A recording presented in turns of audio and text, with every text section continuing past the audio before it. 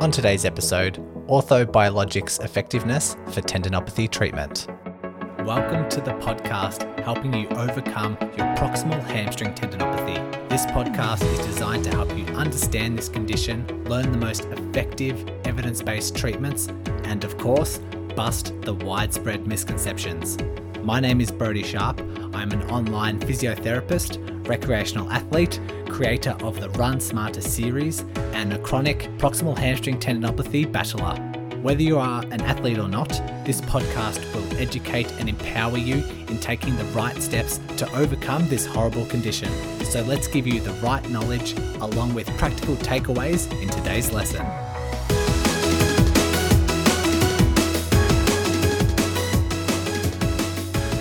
Hello PHT rehabbers, this is a repurposed episode. I recorded this for the Run Smarter podcast a couple of months ago, and we're talking about orthobiologics, which essentially is elements of treatment like PRP, stem cell therapy, other injectables, those sorts of things.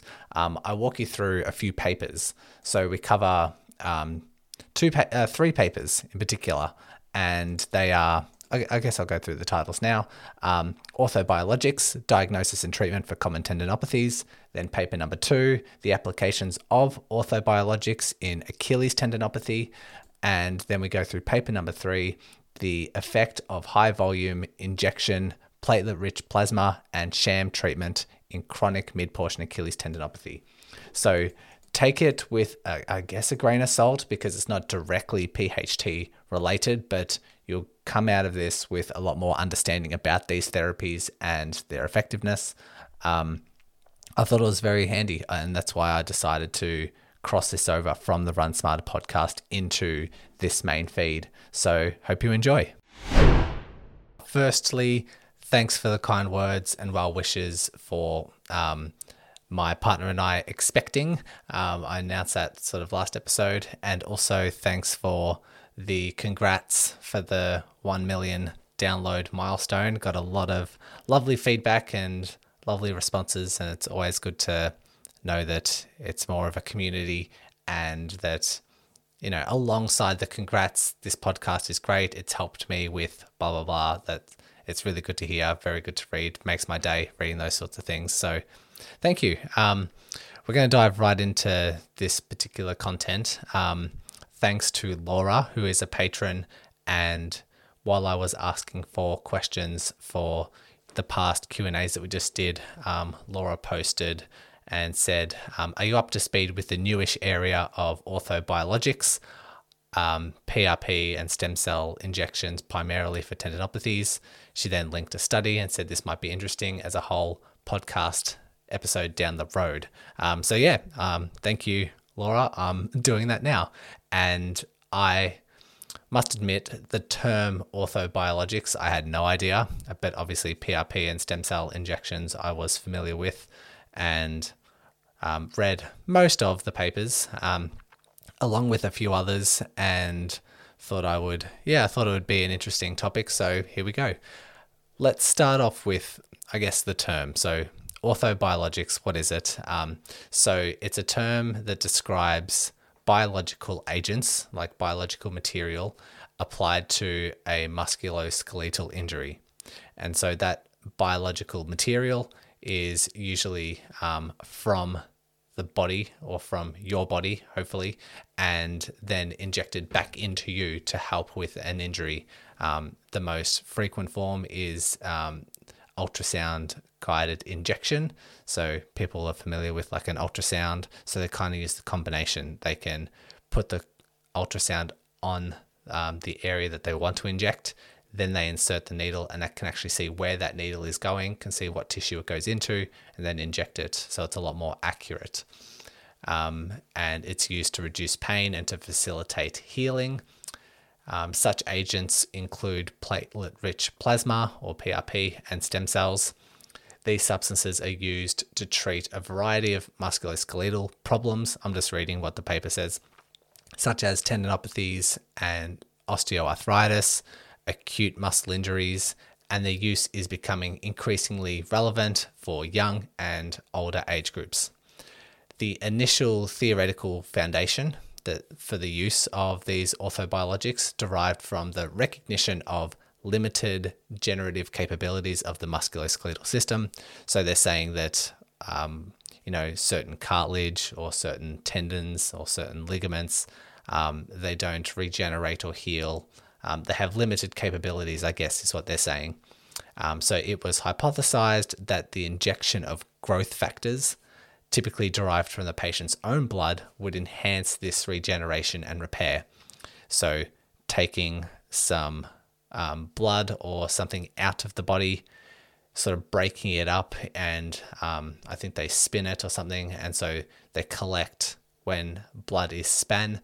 It can be split into different groups and different types of forms, and so one of that forms is platelet-rich plasma, which has a bunch of healing growth factors, and if you take that and then inject it into something that has poor healing abilities, hopefully it stimulates that healing. So that's all in theory, and that's what the paper's talking about. I had some ideas prior to reading this paper. I've looked at a little bit of PRP, mainly what the gurus that I follow, what they've talked about when it comes to PRP and injectables and that sort of thing. So I thought I'd share that first, sort of what my ideas were coming into reading these papers, just so you get a better understanding. Firstly, like the researchers that I follow, which would have been 5 years ago, I think this statement was made. And, probably a lot of research has come out since then, but researchers saying just don't inject anything into tendons. Just don't do it. Like, there's no need for it. The risks of changing the cellular structure or the risk of some complications down the track doesn't outweigh sort of the benefits of just doing some exercise. So there's probably no point in doing it. So that was I sort of prescribed to that sort of idea and that thinking. And then second, after that, I had Peter Malliaras on the podcast. In the early days of the podcast, I think it was within the first 20 or 30 episodes. And he said that all injectables, I think he used shockwave in there as well, shockwave, PRP, corticosteroids. He was saying that research has shown it's not more effective compared to placebo. So there are some studies out there that mention PRP is beneficial overall when compared to, say, something like a corticosteroid. So they're taking two treatments and comparing the two and then saying, PRP is more favorable. And so that paper can lead you to think that, PRP is the way to go. But he cautions on that podcast saying, but it's only because the corticosteroid can be harmful in the long term. And so in the short to medium term, they seem to be about the same. Long-term steroid is harmful. And so PRP comes out on top. And so they're not comparing to a placebo. They're not comparing to a control. They're not comparing to exercise alone. But yeah, so we do need to be careful with how we interpret these particular studies. And he did mention that the only one real bit of evidence is exercise therapy. And then he sort of backpedaled a little bit and he says, pretty much exercise therapy. He sort of didn't say that was too conclusive. He was being very impartial and just very much sticking to what the research shows. But he said that if anything, it was exercise, so strengthening, raising the capacity of the tendons, which is sort of my philosophy as well. But then, so I've had these two encounters to sort of gather my own sort of ideas about PRP and injectables and that sort of stuff into tendons. And then 3, what I have seen with the clients that I work with. So for those of you who aren't familiar, I also have a second podcast, the Overcoming Proximal Hamstring Tendinopathy podcast, and that generates a lot of my clients. There's 80 odd episodes there all about how to prevent, overcome, treat, understand proximal hamstring tendinopathy. And currently, for the last 2 years, 70 to 80% of my entire caseload is treating PHT. And so I've seen a lot. And usually by the time they've got to me, or by the time they've found the podcast and then decide to make the decision to have a chat with me, they've usually been through the ringer and seen a lot. They've done exercise therapy, they've done PRPs, some of them have had surgery, they've had it for several years. And so I'm getting this group of people that have tried everything. So I'm sort of getting the worst of the worst in some circumstances. So the population I'm seeing is just a little bit skewed. I might be a little bit biased based on this skewed population, because someone could just as rightly had PHT, had PRP, been completely fine, and then not seen me. So, I might have a skewed balance, but I've seen some horrible outcomes with PRP injections. I guess some people, if I were to get 10 people who have had PRP and then seen their outcomes, I think about 60 or 70%, I'd say 50% actually feel worse. I'd say about 40% feel indifferent after a couple of weeks. And I'd say maybe 10 to 15. I could probably, just thinking right now, think of about 2 or 3 that have said, yeah, PRP worked for me. And so they're pretty bad odds. But then I also, with the clients, and I guess my understanding of this with the clients that I work with, no matter how bad they are, or how long they've had it for, or how severe, we just do a loading program. We just do load management and they get better.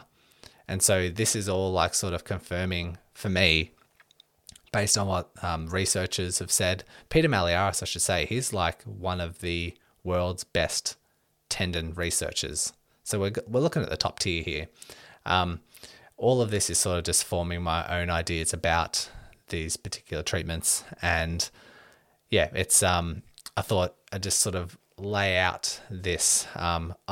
So I'm also a bit, I guess, primed based on my previous experiences and understanding of this when reading these papers, which are more recent. We've got a 2021, 2022 paper here that we're going to discuss. And so I want to remain unbiased. I want to remain, or try and be, as impartial as I can. I try my best. Hence sort of making this episode.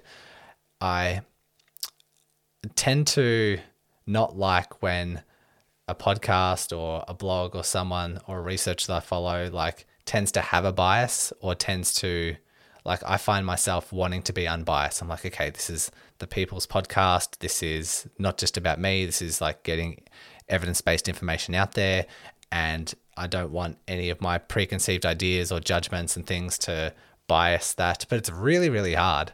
It's really hard if you feel poor about something to do an episode about it at all and have an impartial view about it.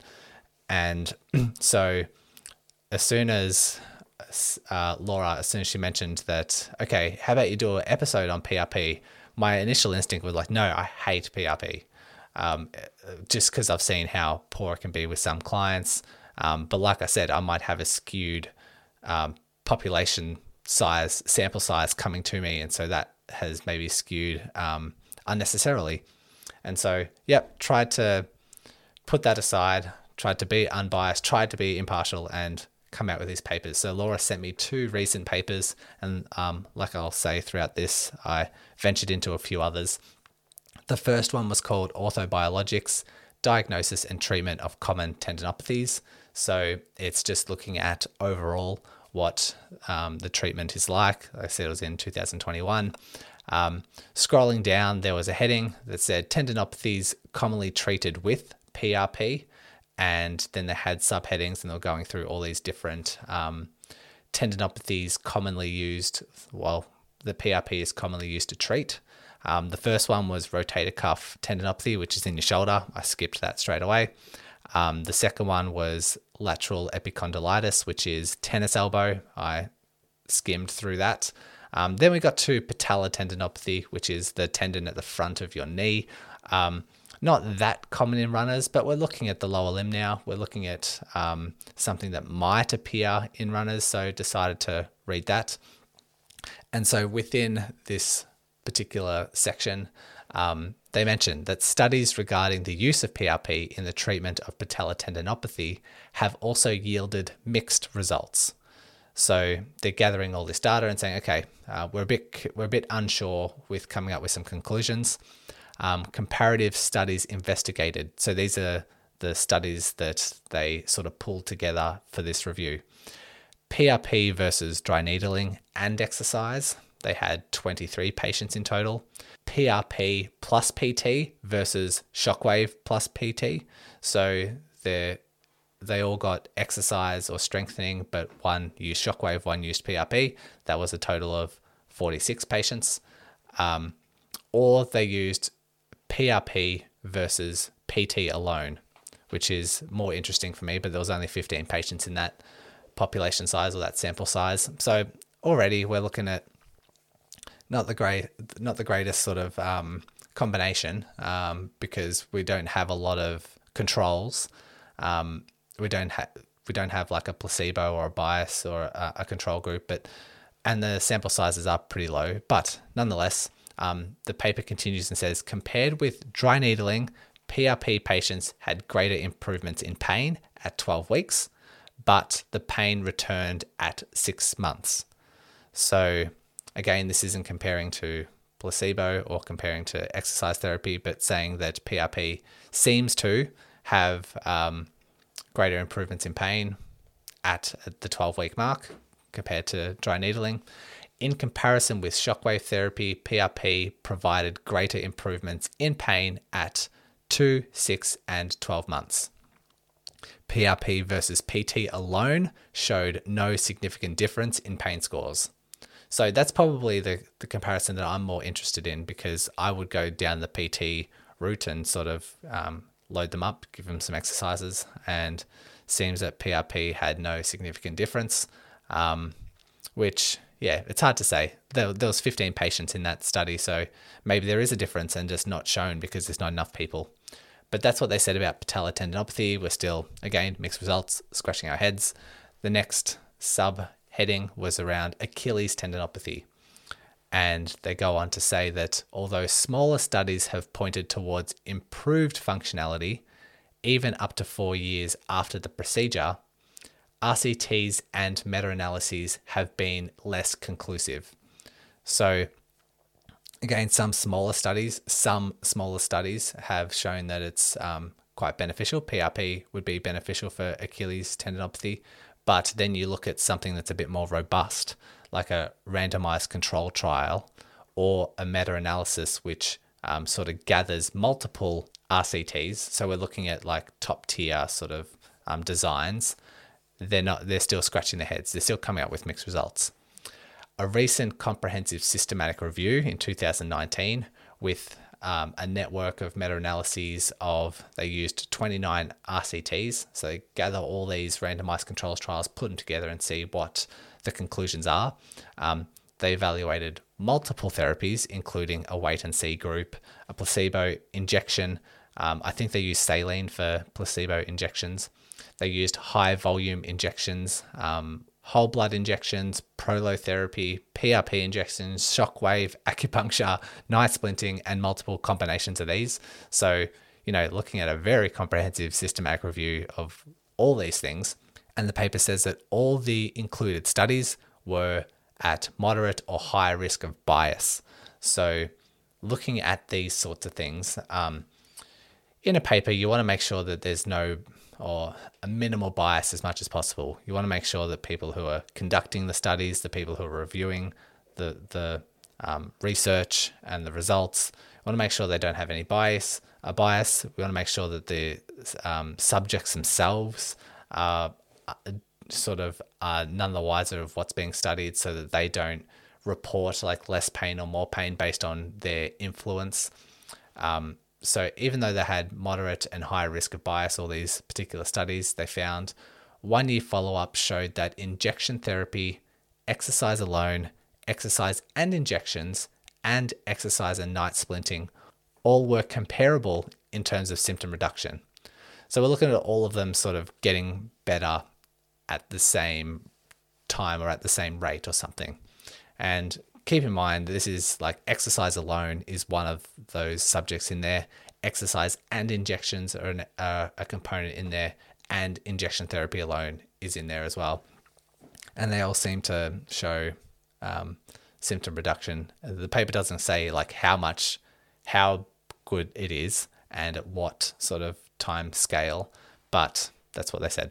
The authors ultimately concluded that the study's elevated risk of bias creates uncertainties with choosing a specific treatment.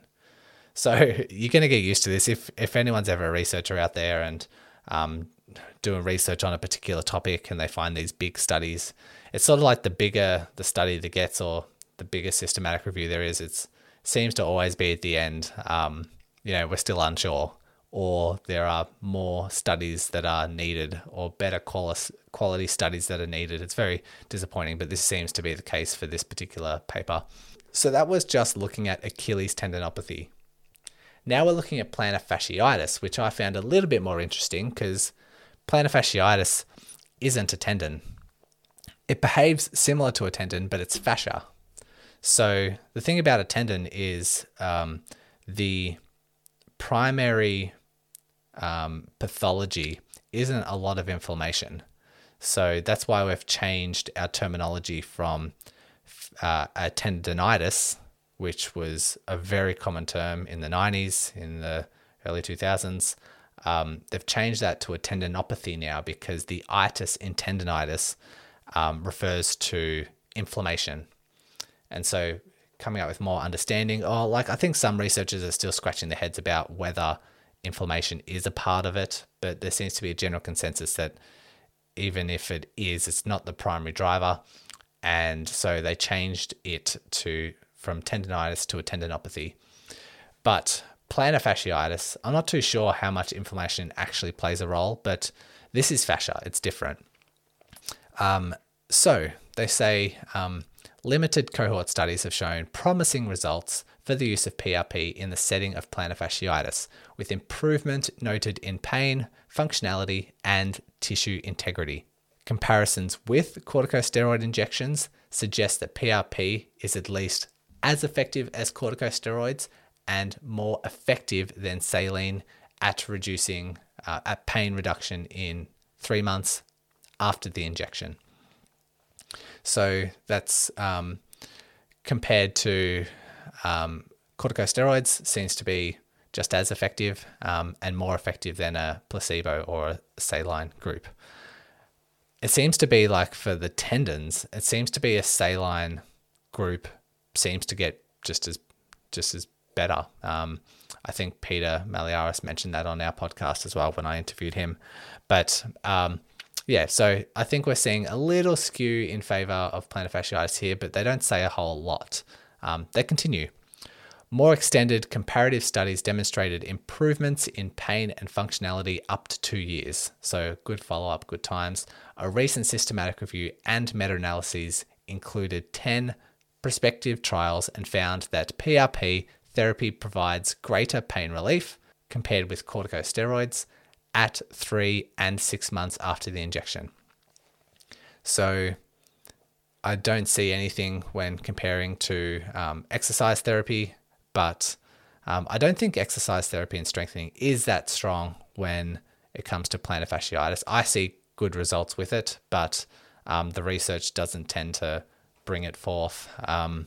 When I spoke to Ian Griffiths on the podcast about plantar fasciitis, he was like the same. He's like, yeah, I use exercise therapy all the time. Just the research hasn't shown it to be effective or hasn't had great publications on it. So I guess that's why it's not mentioned in this.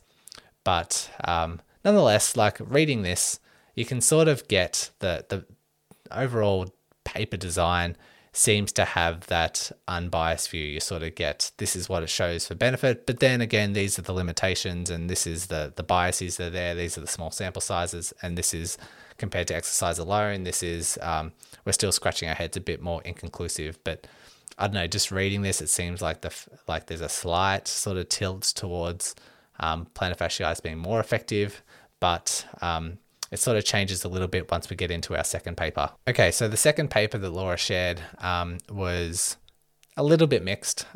Just reading the paper, the title was Application of Orthobiologics in Achilles Tendinopathy, a review, and it was 2022, so last year, very recent, and just looking at Achilles tendinopathy for all of these orthobiologics, all these agents that are used.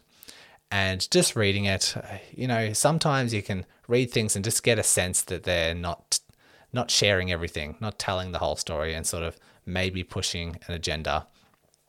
And this one not only just mentions papers, but it talks about a lot about the theory, a lot about these are all the studies that talk about why it should work. It's all like tendinopathies have a certain way. This is why they get sore. This is why they develop. There's a whole bunch of processes that go along with chronic tendinopathies. There's vascularization, there's thickening. They do mention some inflammation, which I'm not entirely sure.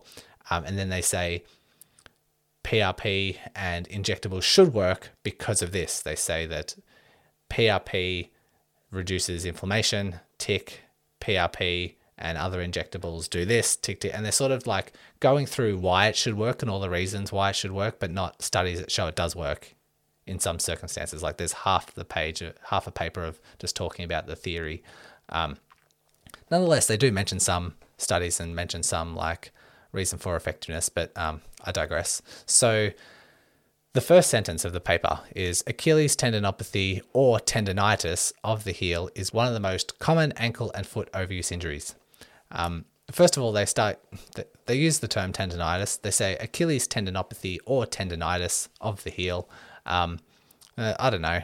The fact that they use that, the term tendinitis, which is outdated. I haven't seen that term in a recent paper for a long time, so I'm not sure why they use that. But I think as I kept reading, they kept pushing the theory about inflammation being present, injectables reducing inflammation. So I guess that's they're trying to use that rationale.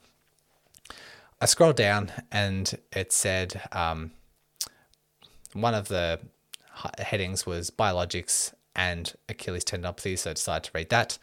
I went down there was a whole bunch of stem cell ones and different type of stem cell injections, different types of injectables, and I just skipped to the PRP side because it seems to be more correlating with the topic of today, and I don't want this to go for 2 hours, nor do I want to read a whole bunch of paper for some stuff that's not really that relevant.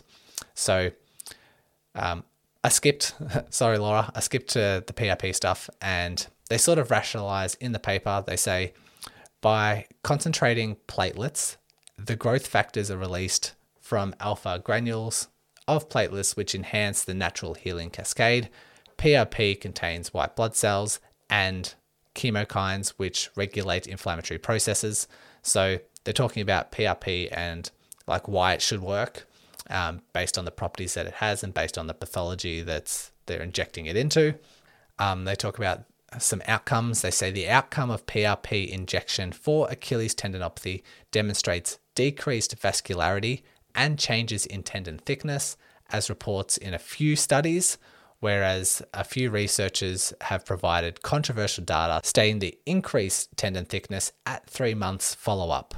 So they sort of mention in here, they say that, okay, there's some studies, they say a few studies that say that PRP has decreased vascularity, which as a tendon sort of becomes worse, as the pathology tends to develop, they talk about this vascularity, which it starts to get like a little blood supply. It sort of starts to form all these little vessels, which the tendon doesn't want. It sort of becomes a bit more disorganized, and we want the tendon to be nice and strong with its collagen fibers all aligned and that sort of stuff. And yeah, it sort of just becomes a bit messy, a bit yuck. And it says that this PRP is believed to decrease the vascularity and changes in the tendon thickness, which they talk about thickness in this paper a lot.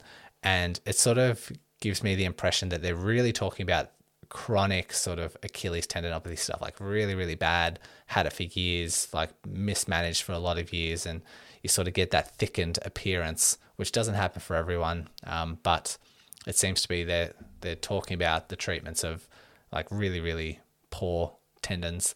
Anyway, because they said that they've shown it favorable in a few studies, I actually did some digging because when they mention it, they go further in the paper and said, Deans et al., so they're talking about a paper from Deans, demonstrated a significant clinical improvement in Achilles tendinopathy with a single dose along with regular exercise and therapeutic ultrasound. So this statement seems to be that they're pushing the favor of, yes, it does work. It seems like it's a significant clinical improvement with a single dose, but then they also say along with regular exercise and that sort of stuff. So like I say, I did some digging. I went into the reference list, found that paper, opened up that paper and read that paper. And it said that the study design, when I found the study, it said our objective was to assess whether this condition can be effectively treated with a treatment protocol of combining PRP injection, followed by a standardized rehab protocol, which involved being in a cast boot for 6 weeks, a therapeutic ultrasound treatment, and an eccentric exercise program. So it's, they're just looking at that population and seeing if they get better. And there's so many things in there. There's the PRP, then there's the boot, then there's the ultrasound, then there's the eccentric exercise program, which me working with tendinopathies, I just do the eccentric exercise program alone and people get better. And so going back to this original paper and saying that, this paper has demonstrated a significant clinical improvement in Achilles tendinopathy with a single dose along with exercise and therapeutic ultrasound. You could read that and think, oh yeah, this looks promising, without sort of digging deeper and working out what the actual study design was. So now that I found that study design and thought, it doesn't really show much about revealing just PRP. Nonetheless, this original review then concludes, despite controversy in the literature, many studies share the common ground in the sense that PRP consistently presents itself as a safe and effective biological agent for both chronic and acute Achilles tendon injuries, with significant improvements in pain and function outcomes. So I don't know. I'm yet to be convinced, but that's what they concluded. They concluded, yep, safe, effective, seems to decrease pain. But even when I dig a little bit deeper, I am yet to be convinced. But at the end of that conclusion, when they say safe, effective for chronic, acute tendon injuries, pain, function improvements, they then reference a list of 4 references. And so I was about to start hit record, click finish on the typing that I had done. And I'm like, no, let me dig a little bit deeper, because this overall statement at the end seems like they're pushing for PRP. They seem like, okay, studies are showing that it's favorable. But then they had these other 4 references at the end. So I'm like, okay, let me dig a bit deeper. And out of these 4 references, one of the papers was from Peter Malliaris. Peter Malliaris was one of the co-authors. He wasn't a lead author, but he was one of the co-authors. And this is like probably the most promising one that I found. So I guess this is me trying to be my own unbiased sort of host or presenter. Like I said at the start, I could easily find a paper that sort of favors PRP and not choose to talk about it because, this doesn't follow my particular philosophy or narrative and that sort of thing. And so I couldn't, but, trying to be as unbiased as possible. I looked at this one. I'm like, anything that has Peter Malliaris in it, I'm going to trust the sort of process, and it's going to be good overall design. It's going to be like well balanced and even in its judgments and its conclusions. And so the title was The Effect of High Volume Injections, PRP, and Sham Treatments on Chronic Mid-Portion Achilles Tendinopathy, a randomized double-blinded prospective study. I like the title of this. It's talking about injectables, talking about PRP, it's talking about sham treatments. They're sort of isolating it to chronic mid-portion Achilles tendinopathy, so very precise. They used chronic as in like greater than 3 months, and mid-portion being it's not an insertional tendinopathy. So, and then they say it's a randomized double-blinded prospective study. So the researchers or the ones that are collecting the results, they're blinded. The patients, they're blinded. So love it already. And yeah, like I say, there's probably some promising stuff in here. It says that a total of 60 men. So yeah, the sample size is a lot better than a lot of the other studies we've been talking about. With chronic Achilles tendinopathy, like I say, that's more than 3 months, were included and followed up for 6 months within the study. And the outcomes were assessed at baseline. So outcomes, I think, were just like pain, function, all that sort of stuff. So they were assessed at baseline and then at 6, 12, and 24 weeks of follow-up. So we're looking at a pretty good follow-up. I guess we could see 12 and 24 months. That would be quite nice. But, liking this already. All participants performed eccentric training combined with either. So everyone did eccentric stuff, but one group, there was 3 groups. One group got the high volume injection, which was a steroid or a saline or local anesthetic. The second group got PRP injections. They actually got 4 PRP injections every 14 days. So 1 injection every 14 days, up to a total of 4. And then the 3 was the placebo, which they just put a few drops of saline under the skin. So that's, I guess, how they can blind it, because they're not telling anyone what they're getting. They're like, you're getting an injectable. Let's see how things go. Some people got the placebo. Some people got different variations of high volume injections, and some people got the PRP. So the outcomes included function and symptoms, self-reported tendon pain during activity. They looked at tendon thickness. They looked at the muscle function, which I saw was like the heel raise tests, testing all these things. And their conclusion was the treatment with high volume injections or PRP in combination with this 12-week eccentric program regime in chronic Achilles tendinopathy seems more effective in reducing pain, improving activity levels, and reducing tendon thickness than the eccentric training alone. So we got there. We've got a study that has moderate size, double-blinded.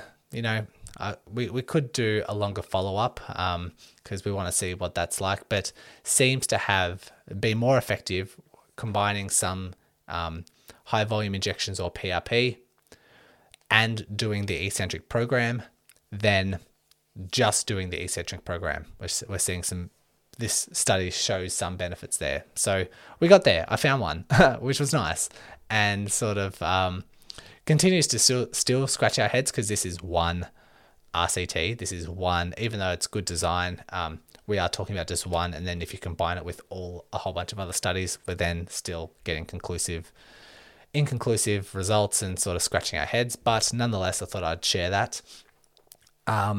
What I would do if a client came to me and said that I have a tendinopathy and someone's recommending PRP, what should I do? Right now, as I'm recording this episode, I would say let's just do the eccentric stuff, or let's just do loading first. Let's see how things go, because just what I have seen in my work, you get people, you load them up, you manage them properly, and they get better. I see most in 12 weeks would be totally fine. But the idea is if someone comes to me, they've done all the right things, I actually dig deep and see that they've done all the right things, and it's quite chronic and it's thickened, and they're saying, my medical team wants me to do PRP, what should I do?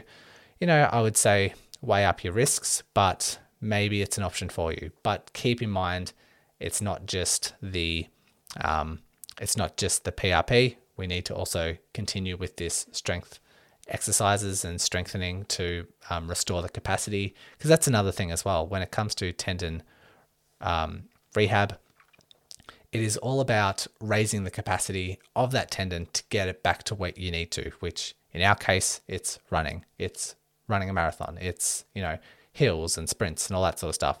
An injection doesn't do anything to raising the capacity of a tendon, which is why I'm a bit annoyed based on, like I say, prior to this episode, prior to talking about the papers, I haven't been that enthused when it comes to PRP because I see a lot of people just pushing, a lot of health professionals and orthopedic surgeons or specialists just pushing a PRP without any discussion of strength or, restoring the capacity.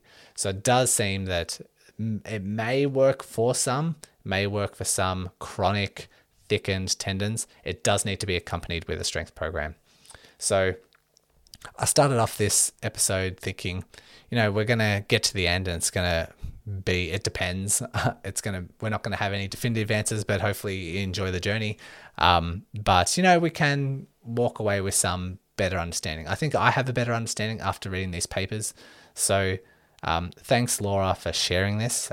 Anyone else who has a paper that you want me to review, I'll have a look at it and see if it's worthy of an episode. I do have a few other papers in the pipeline. I've been quite slack on Twitter these days over the last couple of months, which is where I get my insights and my papers from, but I'm back on them now and finding some really cool ones, looking at strength training to improve running economy, looking at shoes that have the best performance, looking at someone did a strength program and foam rolling program for 18 weeks to see what happens. And looking to share those out. So if you like these sorts of formats, let me know. I do recognize that sometimes it does get a bit convoluted. I think my ideas to share literature can get a bit dry sometimes, but it's hard to really, make it exciting. Anyway, nonetheless, I hope you enjoyed this episode.